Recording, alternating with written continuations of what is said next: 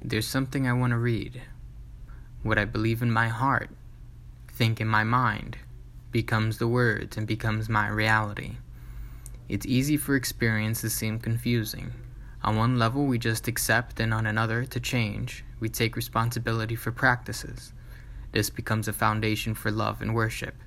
3 places come to mind: pranayama, asana, and selfless action.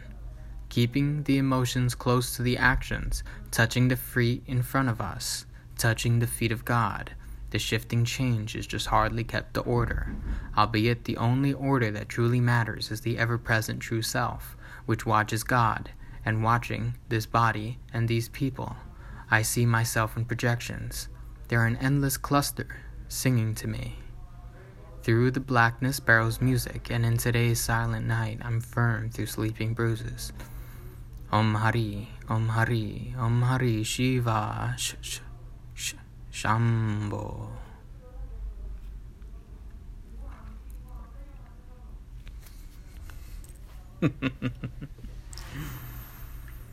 It's okay. It's okay that certain mental forms are present.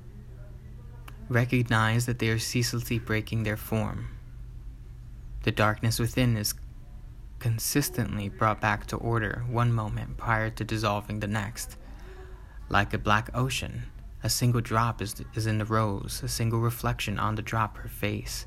But the ocean has so many endless shapes and lives, and from the water rise the people we dream of.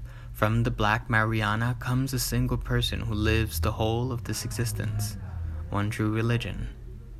And as Vivekananda would say, there must be no fear, no begging, but demanding the highest. The truest devotees of the Mother are as hard, as adamant, and as fearless as lions.